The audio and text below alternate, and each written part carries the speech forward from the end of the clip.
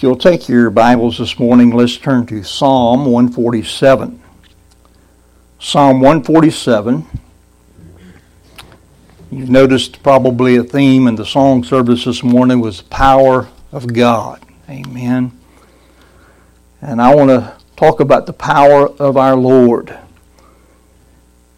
Psalm 147, I want to read the whole psalm, but we're going to focus on verse number 5. Psalm 147, and as you think about the theme, you can see it speaks of God's great power as we read through this. Psalm 147, verse number 1 says, "Praise ye the Lord, for it is good to sing praises unto our God, for it is pleasant, and praise is comely." I hope that you take time to praise the Lord. Amen. Not just at church, but you ought to praise the Lord anytime and every time that you can in your life because He's worthy of it, and it's comely for us being children of God. Verse 2, "The Lord doth build up Jerusalem. He gathereth together the outcasts of Israel. He healeth the broken in heart, and bindeth up their wounds. He telleth the number of the stars. He calleth them all by their names. Great is our Lord, and of great power. His understanding is infinite. The Lord lifted up the meek. He casteth the wicked down to the ground. Sing unto the Lord with thanksgiving. Sing praise upon the harp unto our God, who covereth the heaven with clouds, who prepareth rain for the earth, who maketh grass to grow upon the mountains. He giveth to the beast his food, and to the young ravens which cry. He delighteth not in the strength of the horse. He taketh not pleasure in the legs of a man. The Lord taketh pleasure in them that fear Him, and those that hope in His mercy." Do you have a fear of the Lord this morning? Do you hope in His mercy? I trust that you do. "Praise the Lord, O Jerusalem. Praise thy God, O Zion. For He hath strengthened the bars of thy gates. He hath blessed thy children within thee. He maketh peace in thy borders, and filleth thee with the finest of the wheat. He sendeth forth His commandment upon the earth. His word runneth very swiftly. He giveth snow like wool. He scattereth the hoarfrost like ashes. He casteth forth His ice like morsels.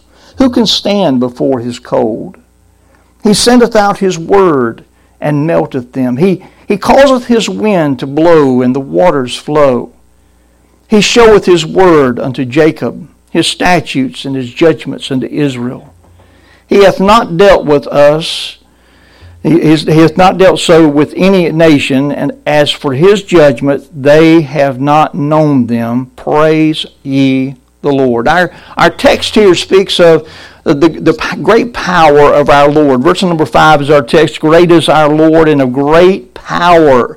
When we think of God, one of the things we think about is His attribute of being omnipotent, or being all-powerful, or being almighty. It all means the same thing. He's Almighty God. When we say Almighty, we know that He is Almighty, isn't He?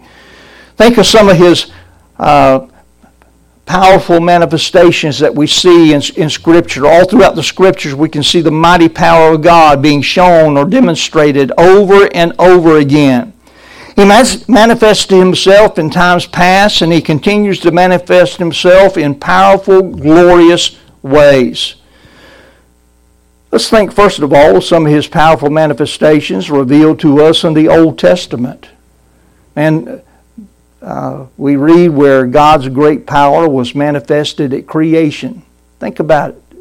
The Lord just spake, and it was done. Genesis 1:1, "In the beginning God created the heavens and the earth." Psalm 19:1 tells us that the heavens declare the glory of God, and the firmament showeth His handiwork. And as we view His handiwork, we can tell that it was accomplished through His great power. Jeremiah 10, verse 12, Jeremiah said, He hath made the earth by His power. He hath established the world by His wisdom, and hath stretched out the heavens by His discretion. Again, Jeremiah said in chapter 27, verse 5, and this is the Lord. He's recording what the Lord says here. He says, I have made the earth, the man and the beast that are upon the ground, by my great power and by my outstretched arm, and have given it unto whom it seemed meet unto me. The great power of God.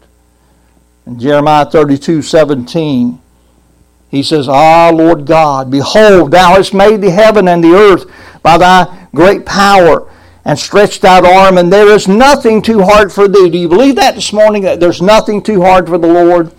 I want you to think about that as we think about the great power of our Lord. It even goes, and we'll mention it at the end, but it goes to our dependence upon Him to do that which we cannot do. To do exceeding abundantly above that we're able to ask and even think. Romans chapter 1, verse number 20, Paul says, For the invisible things of Him, of God, from the creation of the world are clearly seen, being understood by the things that are made, even His eternal power and Godhead, so that they are without excuse. Anyone and everyone has the witness of God's great power in His creation, whether they acknowledge it or not. We also read where God's great power was manifested in Noah's day in the worldwide flood in Genesis chapter number 6 through 8. We know how God brought about that flood, destroying all of mankind because of their wickedness, all except Noah and his family, who found grace in the sight of the Lord, while using Noah to preserve human life and animal life by way of the ark. Everything else was destroyed. Think about that. Great power of God. Then we read how in Abraham's day the great power of God was manifested again against Sodom and Gomorrah as God rained down fire and brimstone to destroy those wicked cities in Genesis chapter number 19. Then in Moses' day the power of God was manifested against Pharaoh and against Egypt as God redeemed His people out of bondage just like He said He would do. He did that to bring them to the promised land in Exodus 5 through Exodus 14, where we find recorded the goings-on during Moses' day. Exodus 5:2 records that Pharaoh said, Who is the Lord that I should obey His voice to let Israel go? I know not the Lord, neither will I let Israel go. But you know, after God's power was manifested through 10 plagues, He decided He'd had enough, and He let God's people go. And then the Lord God showed His great power to His own people in parting the Red Sea to bring Israel through on dry ground, and then He brought the waters of the sea back down on the pursuing Egyptians who changed their mind. They had lost all their slave labor, and they were going to go bring them back. But the Lord showed Himself mighty and powerful. Over and over again throughout the history of Israel, the Old Testament records how the Lord God manifested His great power as Almighty God and to His people and to others. Amen? Now I want you to, let's think of some of His powerful manifestations revealed in the New Testament. That was the Old Testament. Let's think about the New Testament for a minute. The power of God was manifested in the virgin birth of God's own Son. In Luke 1, verses 31 through 35, and verse 37 also. It says, The Holy Ghost shall come upon thee, and the power of the highest shall overshadow thee. The words that the angel spoke to Mary there. Therefore also that holy thing which shall be born of thee shall be called the Son of God. It was by God's great power that the virgin birth took place. The power of God was manifested in the life of the Lord Jesus Christ, God's Son, as He was born and He walked the earth. Not only as He lived the only perfect, sinless life ever to walk the earth, that He pleased His Heavenly Father, and as He showed the very power of God through all the many miracles that He did, John chapter 20 verse 30 says, and many other signs truly did Jesus in the presence of his disciples, which are not written in this book, but these are written, that ye may believe that Jesus is the Christ, the Son of God, and that believing ye might have life through his name. We look at Jesus and we see what Jesus did, and we understand that yes, he was indeed the Emmanuel, the God with us, the very Son of God that taketh away the sin of the world. Listen, nowhere is the power of God more precious and evident than the power of God that is found in the gospel of Jesus Christ. His death, his burial, and his resurrection. The Apostle Paul writes in Romans 1:16, for I am not ashamed of the gospel of Christ, for it is the power of God unto salvation to everyone that believeth, to the Jew first and also to the Greek. I trust that this morning that power of God has saved your heart, saved your soul, because that's the only way you'll be assured of going to heaven. 1 Corinthians 1:18, Paul wrote to the Corinth church and said, for the preaching of the cross is to them that perish foolishness, but unto us which are saved it is the power of God. Those of us that are here today, I think, are in agreement of the power of God in the gospel. But those on the outside of these walls that are unchurched, they think this is the silliest thing, the biggest waste of time, that we are involved in this of preaching the cross. It's foolishness to them. Now I want us to plant ourselves for a moment at that time in the life of Christ when he gave his life on the cross of Calvary. The power of the gospel was manifested by the cross of Christ. The power of God was manifested by the cross of Christ. Think about it. At the cross, Jesus Christ died for our sin. You think about the power necessary to save those that believe on the Lord.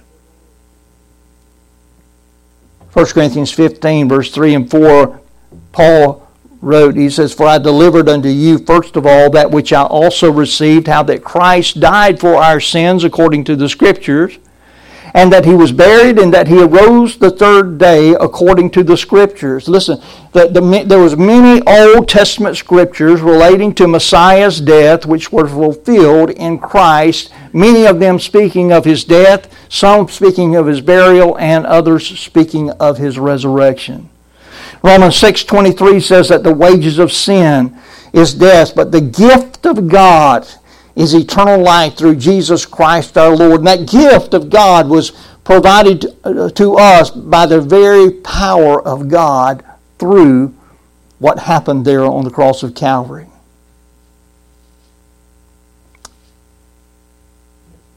Romans 5:8 says that God commendeth his love toward us, and that while we were yet sinners, Christ died for us. What a thought. Think about it. While we were yet sinners, Christ died for us. 1 John 4, verse 9 and 10, and this was manifested the love of God toward us, because that God sent his only begotten Son into the world, that we might live through him. Here in his love, not that we loved God, but that he loved us and sent his Son to be the propitiation of our sins. While we were yet sinners, Christ came to die for us, and he did. The cross showed God's powerful love for us. The cross was the means whereby God gave us the provision of his powerful grace, a grace that is greater than all our sins. Praise God. At the cross, secondly, I want you to realize that the cross, Jesus Christ removed the curse of the law for us. When you think about the law of God, and you think of how it speaks to us to condemn us. It shows us how very needy we are of what God did for us. None of us could fulfill the law's demands. None of us did. God's power through Christ's cross satisfied the law's demand for us because Christ not only fulfilled the law, but he became our substitute. Because he fulfilled the law, he was able to take and give his life a sacrifice for our sin. And through our belief in what he did on that cross of Calvary, we can be saved. Galatians 3 verse 13 says, Christ hath redeemed us from the curse of the law, being made a curse for us. He took our curse. The law says, do or die. Well, none of us can do. And so we were destined to die. Death was our destiny until Christ stepped in. And Christ, through God's power, was able to satisfy the law's demand. God's power through Christ's cross did satisfy the law's command. Colossians 2:14 says that he blotting out the handwriting of ordinances, that's the law, that was against us, which was contrary to us, and took it out of the way, nailing it to his cross. At the cross, Jesus Christ satisfied God's demand for our sins. His suffering and death paid the price for our sins. Praise God. Romans 3:25 says, whom God hath set forth to be a propitiation. And that's not a term that we're too much familiar with. God hath set forth to be a propitiation through faith in his blood. What's a propitiation? It's an atonement.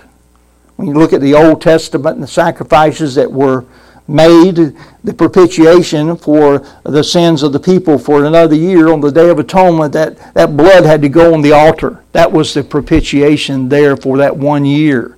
That next year it gave them a covering for sin. But Christ gave himself once and for all to be the final propitiation, the everlasting propitiation for our sins. In fact, Isaiah records in Isaiah 53 verse 11, he shall, talking about God, he shall see the travail of his soul, speaking of Christ's soul, the coming Messiah's soul, and shall be satisfied. Propitiation is God's satisfaction with what Christ did on the cross. So the power of the gospel was manifested by the cross of Christ, but I want you to understand also that the power of the gospel was manifested by the burial and resurrection of Christ. Listen, when Jesus Christ was taken down from off that cross and buried in that tomb, it not only fulfilled Old Testament Scripture, but it also is a part of the proof that he died. It's part of the proof he died. Think about Joseph of Arimathea. That's the grave that he was buried in, was Joseph's. He buried him in his own new tomb that he'd carved out for himself, actually. And he went and begged for the body of Jesus, as the Scripture tells us. He begged for the body of Jesus. And he was allowed by Pilate to take Jesus from off the cross as Pilate found out that he was indeed dead. He was amazed that he was dead already. But listen, every drop of blood was drained from Christ's body. There was no possibility of him reviving from what was done to him on the cross of Calvary. He begged for the body, and Joseph of Arimathea and Nicodemus, both of them being Pharisees. Can you believe Jesus was buried by Pharisees? He was. Yeah. They helped bury our Lord. 3 days later, also in fulfillment of prophecy, Jesus Christ arose from that tomb. I like what Romans 1 verse 14 says. It's talking about Christ said he declared to be the Son of God with power, according to the Spirit of holiness, by the resurrection from the dead. He declared to be the Son of God with power. Where did he declare it? In the resurrection from the dead. In Acts 1, verse number 3, Luke declares that Christ showed himself alive after his passion by many infallible proofs, being seen of them 40 days and speaking of the things pertaining to the kingdom of God. This was not something that was just witnessed by a few at one time. Over a period of 40 days, our Lord showed himself alive over and over again. And the power of him showing himself alive after his death is shown in the transformed life of the disciples after. When you see the disciples after the death of Christ, they were fearful. They were full of fear. But after they saw the resurrected Christ, they were obedient to the Lord, and they received the power of the Holy Spirit on the day of Pentecost. And they, even in spite of persecution, they spoke of the death, burial, and resurrection of Jesus Christ, the gospel. They preached the gospel. Why? Because they had seen with their own eyes that Christ was alive. So that empty tomb where Christ was once laid it speaks of the almighty power of God over death, hell, and the grave. That empty tomb says God was here. He's no longer dead. Third thing, the power of the gospel is manifested by what it does in the life of the believer. Before Jesus raised Lazarus from the dead, he told Martha these words in John 11, verse 25 and 26. He said, I am the resurrection and the life. He that believeth in me, though he were dead, yet shall he live. And whosoever liveth and believeth in me shall never die. Believest thou this? Do you believe that this morning? Do you believe that if you look to Jesus and believe that He is the resurrection and the life, believe on what He has done for you, that even though your flesh may die, that you're at home with the Lord, be absent from the bodies, be present with the Lord, and you're very much alive, you're not really dead. You know, when my body is laid out and somebody speaks some words over me, I want you to understand I'm more alive than I've ever been at that point. I'll be with my Savior. But that body is just going to be here temporarily. We know that because the great power of God is going to raise it up again. I'm getting ahead of myself. Okay. But Paul wrote that the gospel is the power of God unto salvation to everyone that believeth. We quoted that verse in Romans 1:16. And John 3:16 says, For God so loved the world that He gave His only begotten Son, that whosoever believeth in Him should not perish, but have eternal life, everlasting life. It's a matter of first hearing the gospel by the Word of God, and then believing the gospel. Amen? You got to hear. And that word hear, in Romans 10:17, where it says, So then faith cometh by hearing, and hearing by the Word of God. That faith cometh by hearing. That hearing means not just listening with the ears, but listening with the understanding of what Christ has done for you.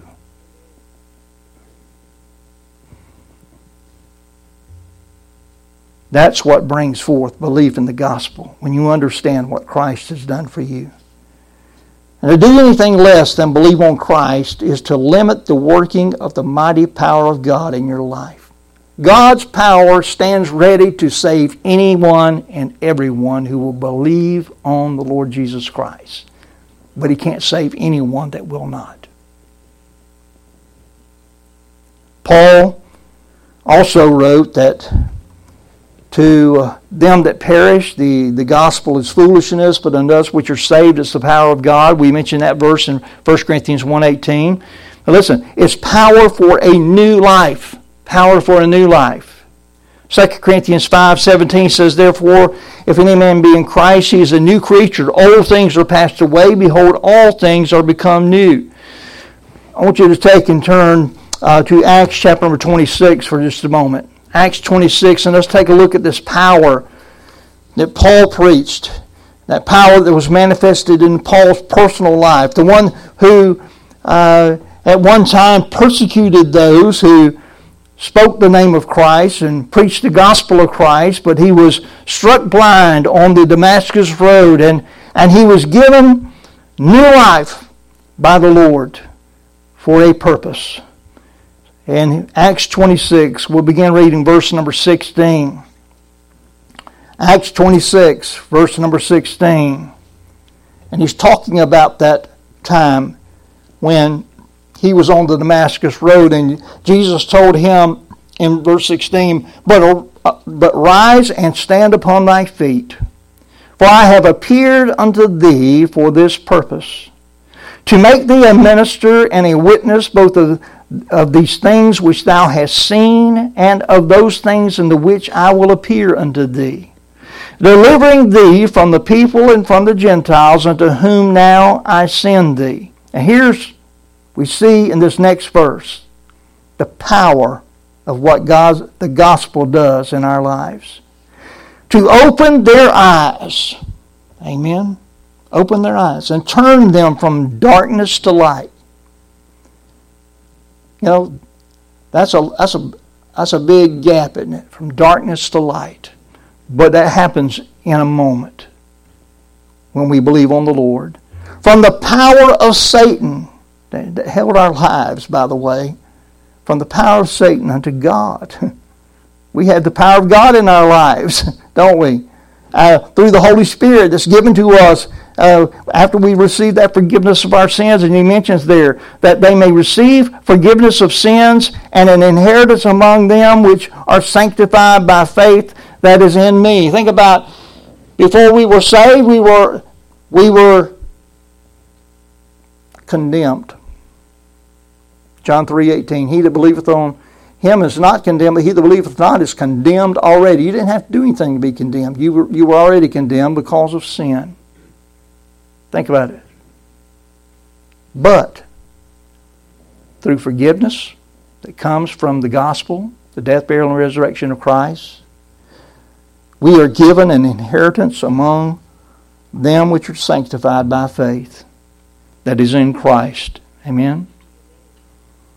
A fourth thing, understand that the power of God is manifested in what He can do for those who are in Christ. And for this, I want you to turn to the book of Ephesians, chapter number 3. Book of Ephesians, chapter number 3. And we see here that the Apostle Paul speaks of this great power. Ephesians 3. And I want to begin reading verse number